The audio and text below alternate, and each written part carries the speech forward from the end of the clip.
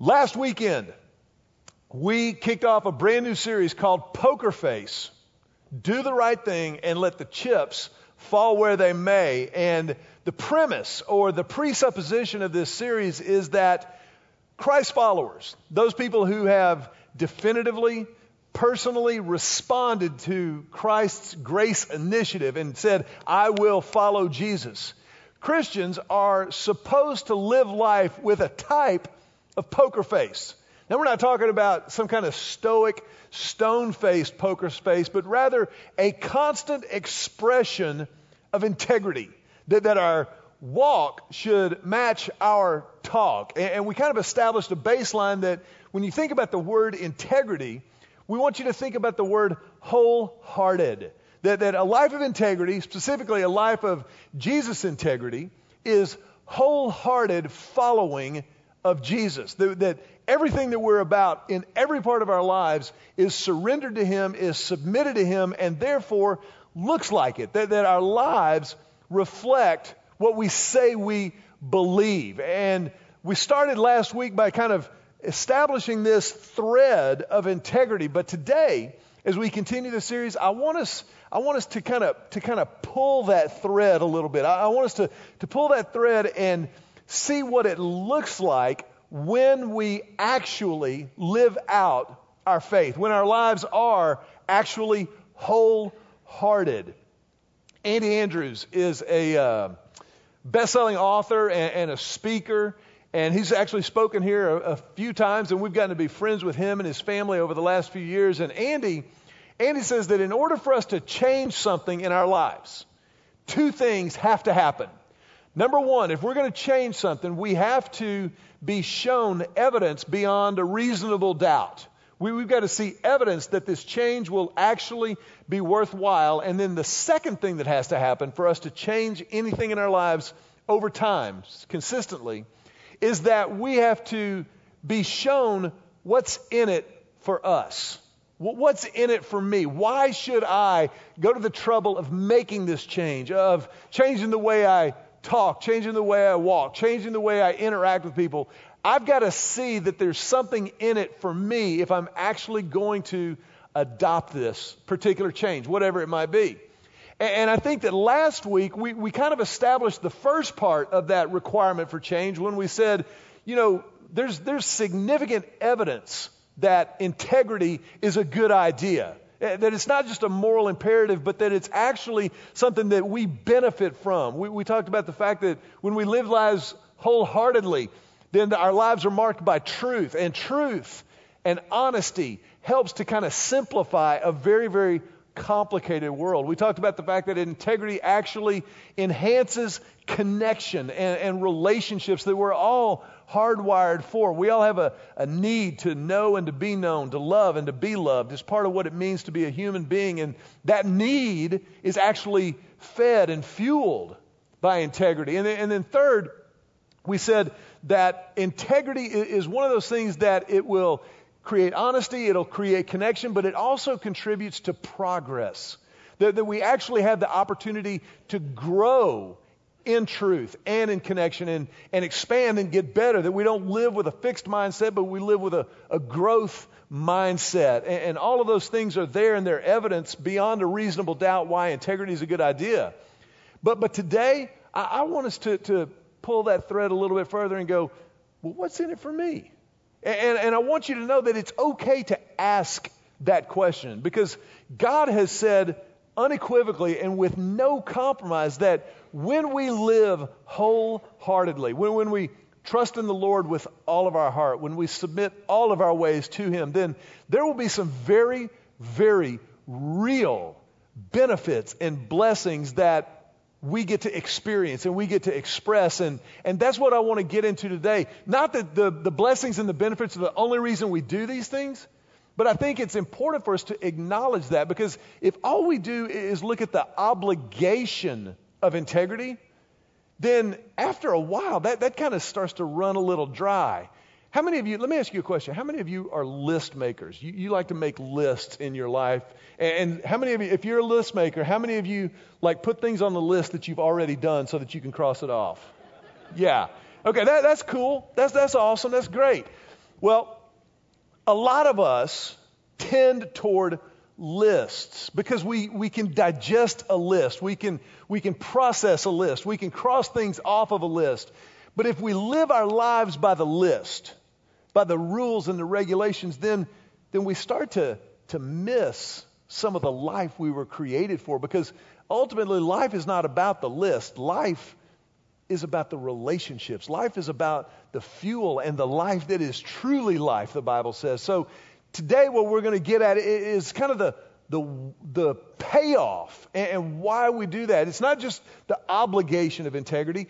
Today we're going to look at the compensation, that the payoff for integrity. And to get at that, we're going to go to Philippians chapter number 4. If you got your Bible, look there. Maybe it's on your phone. Philippians chapter 4.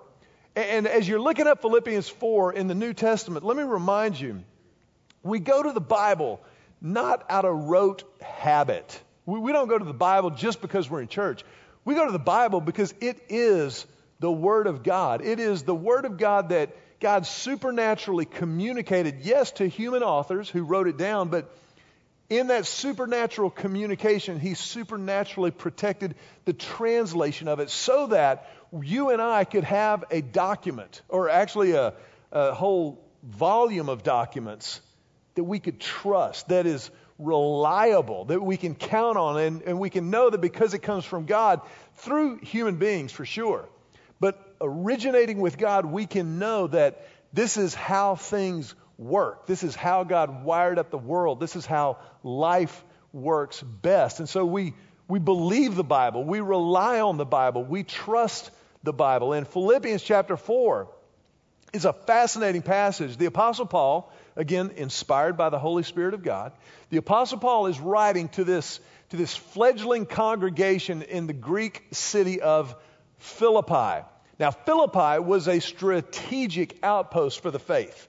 Philippi was a fascinating city. Philippi was originally founded because of the gold mines close by there. And it became a center for trade. And it later became a strategic point on the map, because if you controlled Philippi, then you controlled roadways leading to and from these gold mines. And so when Paul established the church at Philippi, it wasn't just because there were some people there that liked him. It was because Philippi was a strategic place. The Christian faith had begun, obviously, right around Jerusalem and in Palestine, Galilee, where Jesus lived and His apostles all worked most of their lives. But it was the Apostle Paul who took the gospel, the good news of Jesus, from that very, very beginning there in Palestine and began to branch out away from and radiating out of its Jewish beginnings, going into the Gentile world, going into the world. And Philippi, most scholars believe Philippi was the first church established in Europe. It was the first church established on the way to Rome and then spreading out into northwestern Europe. Philippi was kind of the beginning of the church reaching a Gentile audience. And Paul is writing to this fledgling congregation, trying to explain to them, and by extension, explaining to you and me, how the Christian faith plays out, how what we believe really and truly looks like day in and day out. It's not enough just to know some cool facts and to believe that Jesus rose from the dead. Yes, that is central, but then what does that look like? What does that mean as we go through this? And look at what he writes in Philippians chapter 4, verse 4.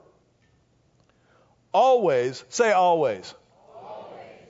Always be full of joy in the Lord. Again, I say it, rejoice. Now, I want you right now, y'all are the 11:30 crowd. You've been up for a while. You've been properly caffeinated, because that's how the Lord wants us to begin our days. I want you to look at your neighbor and with passion and Sunday morning enthusiasm, tell them, get your rejoice on. Now, it's imperative that we understand that. Remember, we started this conversation talking about integrity. And the one-word definition we said was wholeheartedness. To live wholeheartedly is to live a life of integrity. But remember, we also talked last week about Dr. Henry Cloud, clinical psychologist's definition of integrity, that integrity is the courage to face reality. Integrity is the courage to face reality. Whatever reality is, good, bad, or ugly, that's courageous to be able to face it and adapt to it and process it and manage it and live in what's real in this world. And here in Philippians chapter 4, Paul, like I said, pulls that thread a little bit and says, in order to have that kind of courage, you need to be joyful, full of joy always in the Lord. Rejoice. Again, I say it. So what does it look like? What is this joy thing? Because you and I live in a world that is absolutely obsessed with happiness. Happiness. Read the list of bestsellers. The Happiness Project. Happiness this. Happiness that. TED Talks about happiness. Pharrell. Happy, happy, happy, happy. I'm going to be happy, happy, happy. Happy. Listen, if you can wear a hat like Pharrell wears, you ought to be happy. I mean, that's just a cool lid. And if it sounds like I'm jealous, it's because I am. But happy is cool as far as it goes. But happy, don't feed the bulldog. You need to write that down. Happy, don't feed the bulldog. Because happy, and specifically happiness, depends on what happens. Joy transcends every circumstance, every situation. You can absolutely be joyful and be unhappy. Now, I'm not making this up, or it's not because I just read it in some book or they taught it in seminary. I know this to be true. Happy is when you wake up in the morning and that first drop of coffee hits your tongue and your senses become alive, and you wake up to the day and it's like the neurons begin to fire because the caffeine that God has so graciously given to you is working. That's happy. But I have to confess to you this morning, before I got to my coffee happy, I woke up unhappy. I woke up unhappy this morning. I woke up unhappy because my bride Julie is out of town. And so I went to bed last night unhappy. I woke up this morning unhappy. I mean, I do not like it when Julie's gone. She's coming back. Don't worry. I don't have an announcement or anything this morning, but she's traveling with her mom and her sisters. Her mom turns 70 this year, and so they're taking a girls' trip, and I'm excited for her, and I'm joyful that she's getting to do it, but I'm unhappy. Because what happened was she left. But joy transcends the circumstances. Joy, no matter what happens, joy is possible. But it's imperative that we really drill down into this verse here in Philippians chapter 4. He says, always. Say always. Always. Any questions? Is there any part of your life that doesn't cover? Always. No matter what. Be joyful in the Lord. First thing that we've got to understand about this is the sentence structure here is critical. Critical. Always be joyful. That is a command statement. In the original language, it's if you're an English major like my mom was, it's in the imperative form. The verb is imperative. Be joyful. Be joyful. And when the Bible gives us an imperative or a command, the presupposition is that we have the power within reach to respond to that command. That we can actually do what it's telling us to do. As opposed to like, if somebody said, Mac, be a great jumper in basketball. Well, I mean, I'm quick as a cat, but I'm not a great jumper. I don't have mad hops, okay? That's just not my bag. I mean, I could shoot the lights out. I could play defense against anybody. But jump high, like you could usually get about 2 sheets of loose leaf paper between my shoes and the floor. I tried hard, but I don't have mad ups. I just don't. Sorry. But if somebody says, be joyful in the Lord, that command is within reach. Because of the second thing that we've got to understand. It says, be joyful in the Lord.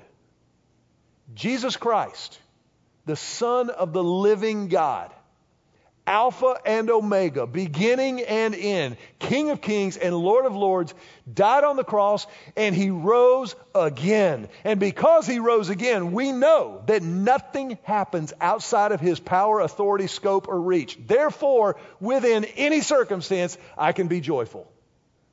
Anytime I choose to be joyful. If integrity is the courage to face reality, joy is the choice to enjoy reality. Joy is the choice to enjoy reality. Now, some of you thinking, Mac, you don't know my reality, bro. Come on. Listen, that may be true. But I do know the God who is bigger and more powerful than our reality. I do know the God who can work all things together for good for those who love him and are called according to his purpose. All things. Again, that pretty much covers it.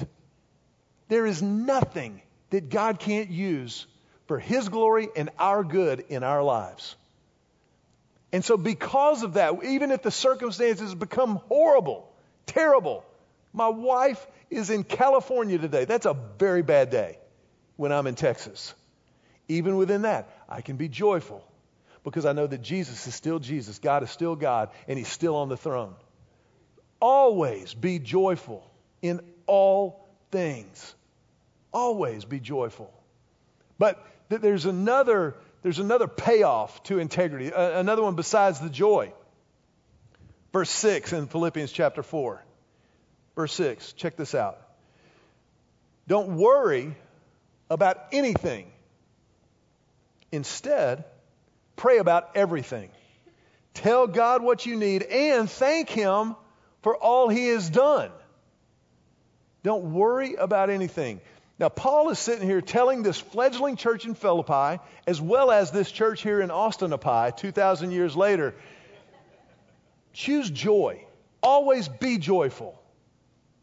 And then he says, don't worry about anything. Now, it would be easy, if you don't know the context of this letter to the church at Philippi, to write this off as kind of the pie in the sky, Pollyanna ramblings of a guy who just didn't understand real life. But if that's what you think, then you don't understand Paul.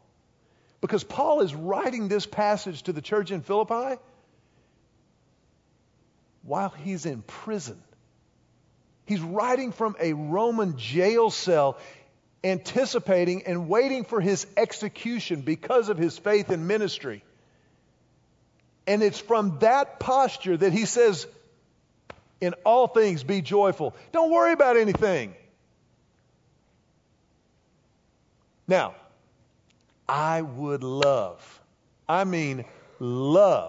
to tell you that since I became a Christian, when I accepted Jesus in the 2nd grade, and after attending seminary for 3.5, 4 years, I have never, ever worried about anything. My faith is so strong, that's just not my problem. But that would be a lie. I will tell you in complete candor that the single greatest spiritual struggle of my life is worrying about anything. Is anxiety, stress, worry, fear. I get it. Now, that's not to say that I'm above any of the other spiritual struggles. It's just that those are another sermon. This is number one. On my spiritual hit list, the thing that I have to guard my heart against, the thing that I have to remain on watch and vigilant about is anxiety. It's worry. And It's not something that I'm proud of, but I think I owe it to you to tell you you're not alone if that's you. This is my reality. And Paul says, don't worry about anything. Don't worry about anything, but instead pray about everything.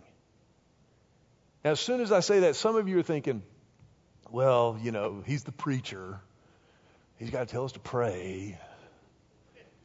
And listen, I get it. I think prayer is one of those things that is so simple that we hydroplane past it at our own peril. It's simple, but it's not easy. I mean, it's hard work to dig in relationally with God. It's hard work to make it happen on a consistent basis.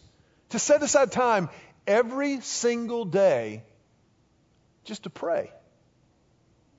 To tell God, thank you for what you've done. Here's what I'm worried about. I'm going to release it to you. And then also to listen, to receive as He prompts certain things in our spirit, as He points out things that need to change, or attitudes that need to be adjusted, or relationships that need to be reconciled. As we do that, it's hard work.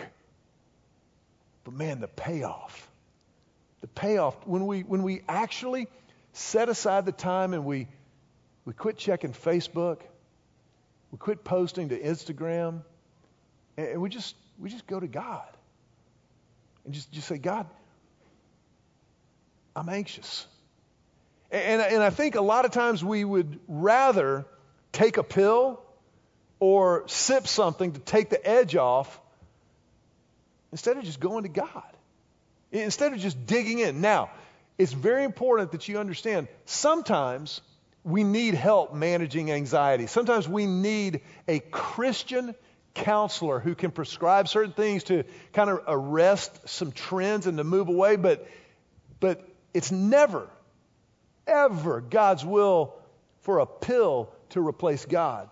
It's never God's will for any outside agent to be the thing that we go to looking for comfort or looking for peace or looking for joy. He says, don't worry about anything, but pray about everything. Go to God. Dig in that relationship with Him. Tim Keller is the pastor of Redeemer Presbyterian Church in New York City, Manhattan. And in my opinion, Tim is one of the greatest resources that we have on the planet today for spiritual teaching and truth and writing. If you're not a Christ follower, you ought to pick up his book, Reason for God. It's an incredible, incredible explanation of the Christian faith. If you are a Christian, I would recommend that you read his book, The Prodigal God. It's a phenomenal, brief study of Jesus' parable, The Prodigal Son, that will absolutely radically transform the way you look at your relationship with God. Tim Keller and his wife Kathy moved to New York City, Manhattan, in 1982 to plant Redeemer Presbyterian Church. And as a result of that, they were there at 9/11. They were there when the towers came crashing down. And Keller has been very candid in admitting that in the months that followed 9/11, he experienced a very real depression. He was personally very deeply affected by what his city and his congregation was going through. And he said that the key to coming out of that depression was not something that he read or a sermon that he preached or something he remembered from seminary. It was a conversation he had with his wife. And his wife, Kathy, said, you know, it's funny, Tim, if the doctor told us that we have to take a pill at 11 o'clock every night in order to stay alive, that if we miss one night of taking this medication at 11 p.m., we would die. I don't think we would miss that medication. I don't think there would ever come a night where we went, oh, we forgot to take the medication because Jimmy Fallon was just so funny. No, you wouldn't miss it. And she said to her husband, Tim, prayer is our pill. Prayer we need or we'll die. Keller was deep into his 50s when this conversation happened. Had been a pastor for over a decade. And he said it was like being hit with a 2x4. When he realized he hadn't been praying about everything. Prayer is the honest communication to and from God with people. That's what prayer is. And prayer is life for the Christ follower. We must be people of prayer, not because it's an obligation, but because we need it. Now, look at verse 7 in Philippians chapter 4. Check this out. Don't worry about anything, pray about everything, tell God what you need. Verse 7. Then, say then. Then you will experience God's peace. His peace which exceeds anything we can understand. His peace will guard your hearts and minds as you live in Christ Jesus. His peace exceeds anything we can understand. If joy is the choice to enjoy reality, peace is the comfort to handle reality. Peace is the comfort of God that exceeds anything we can understand to actually take reality, to be able to handle it.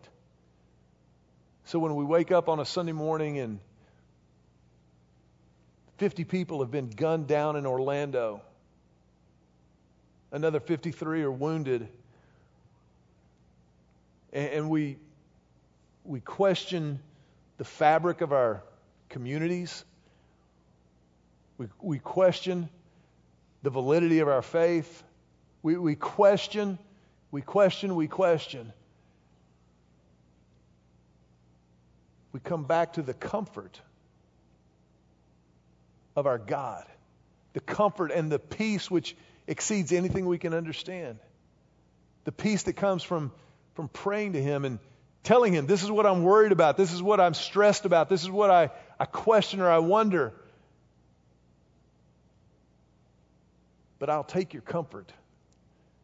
I'll take your presence in the midst of the chaos, in the midst of the hurt and the pain and the loss. I'll take that because I know that it's real and I know that you're real. And I think this is a critical place to understand that what we believe really matters. It really matters because when you think about integrity and joy and peace, you begin to understand that what we believe about God actually matters. Remember that integrity, we said, was the courage to face reality. And we have the courage to face reality from the Holy Spirit of God. The Holy Spirit gives us the courage to face reality. Jesus said when He left earth that He would give us a helper and a counselor. And it's our helper and counselor, the Holy Spirit, who encourages us. We said that joy is the choice to enjoy reality regardless of the circumstances, and whether the reality is good, bad, or ugly, we'll enjoy it because it's going to draw us closer to God. And that happens because of God the Son. Because Jesus died on the cross and rose again, we have victory in Jesus. And so because of that victory in Jesus, we can have joy. And because of the peace of God, the peace of God, the peace that is that comfort that allows us to handle reality, that comes from the Father. The Father who comforts us, who will never leave us nor abandon us. One of my most vivid memories as a dad was just a few years after we had moved to Austin. Emily and Joseph were still very young, And one night, Emily woke up screaming with a night terror. She'd had a nightmare of some sort, and their rooms were downstairs. Julie's and my room was upstairs in that house at the time. And Emily, God bless her, she was born with a set of pipes. I mean, she volume, baby. And so when she woke up screaming, our neighbors knew about it. And as a dad, I didn't know what was going on. I just heard screaming. I didn't know if somebody had gotten in the house. I didn't know what. And I was downstairs in about 4 steps. And I went into the room, and it was just Emily, and I could tell that she'd had a nightmare. And I climbed up into bed with her, and I just held her really, really close. I said, Emily, it's Daddy. It's Daddy. You're okay. You're okay. What's up? What's wrong? Just sobbing. I didn't know. You know that kind of sobbing where you can't talk, you can't catch your breath. Now, over the years, our kids were injured numerous times. Joseph especially. Broken bones, stitches, ingesting medications that he shouldn't have gotten a hold of, all kinds of good stuff. But all of those things, to me, pale in comparison to when my kids are afraid.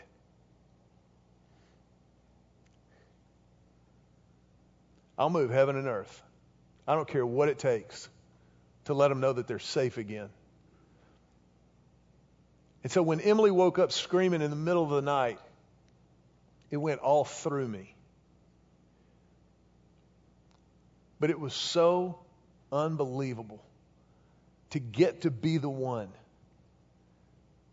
who got to comfort her, who got to be right there and hold her and tell her it was going to be okay. I had to tell Julie about the whole thing the next morning. She sleeps like I can't even tell you. It's a clean conscience. That's why she can do that.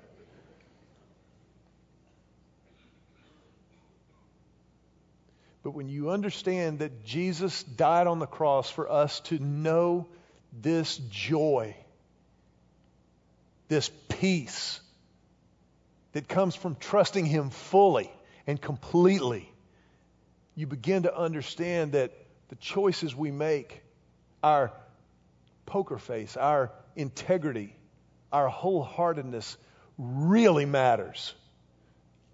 It's no longer just a buzzword in a sermon on a Sunday morning, but it matters Thursday afternoon with an unreasonable manager. It matters Tuesday night with an unreasonable toddler. It matters at every step along the way. You see, this relationship with Jesus, this joy and peace we were created for, this wholehearted living, matters all the time.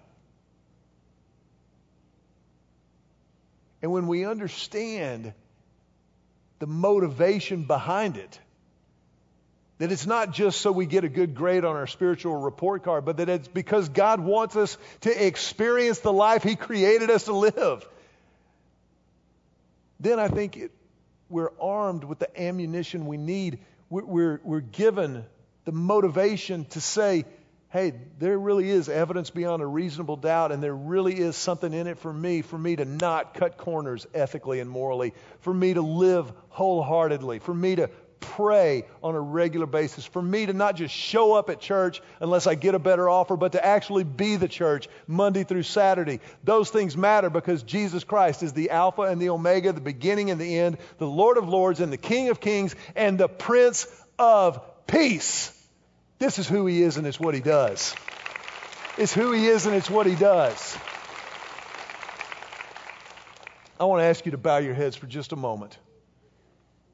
And if you're here today and you've never stepped into relationship with that Jesus, maybe you've kept Him at arm's length for whatever reason it might be, or maybe you've never understood that it was about a relationship. You just thought it was religion.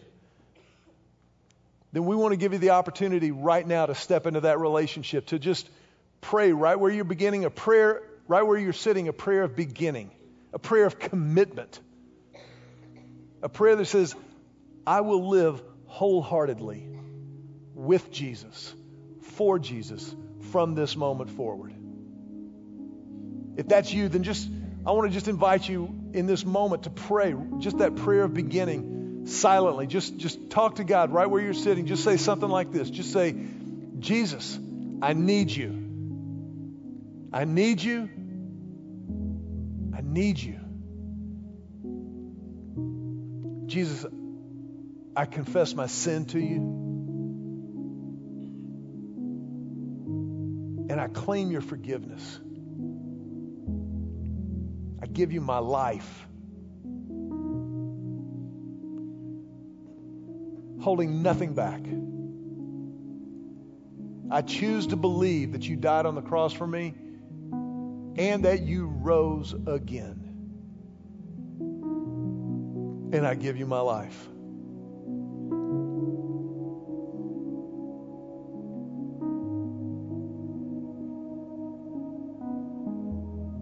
As we remain with our heads bowed and our eyes closed for just a moment more, I want to remind you, we bow our heads out of reverence, out of awe for the fact that God moves in people's lives, that He moves in our lives, for the fact that He's here with us right now. And if you just prayed that prayer to step into that relationship with Christ, then I want to invite you. I want to just make sure that you understand we as a church want to help in any way that we can. We want to help you take the next step in this relationship. And so, two things. Number one, before you leave today, I want to ask you, if you would, so that we can help you, just fill out the info card that's in the program you got when you came in. Just fill it out and indicate there, I'm committing my life to Christ. You can tear it off at the perforation, and before you leave, just make the time for a brief personal connection and just hand that card to one of our ushers. They wear the really cool blue LHC shirts. Or you can drop it at the blue canopy out underneath the front porch that you walked in when you came in. And what that does is it gives us a way to help. Maybe you've got a prayer request. As a church, we want to be that outpost of help, that family of faith that comes alongside in whatever way we can.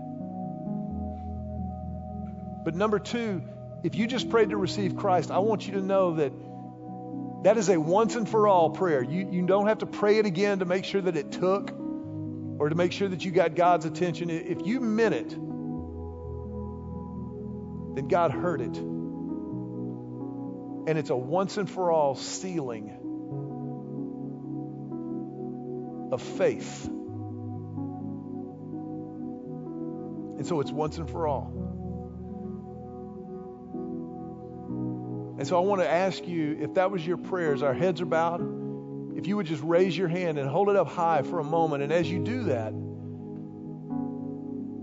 you stamp this moment in your life. That physical statement, it says this is real and this happened. And then at the same time that you stamp it in your life, you stamp it in the life of this church. Because there is nothing more important to us than this moment. Whether it happens here in our service or on an Alabama beach or in VBS this coming week, this is why we exist. And so as a church, as a family of faith, we honor that. And our family tradition is, as you put your hands down, we put our hands together to tell you, welcome home. Welcome home.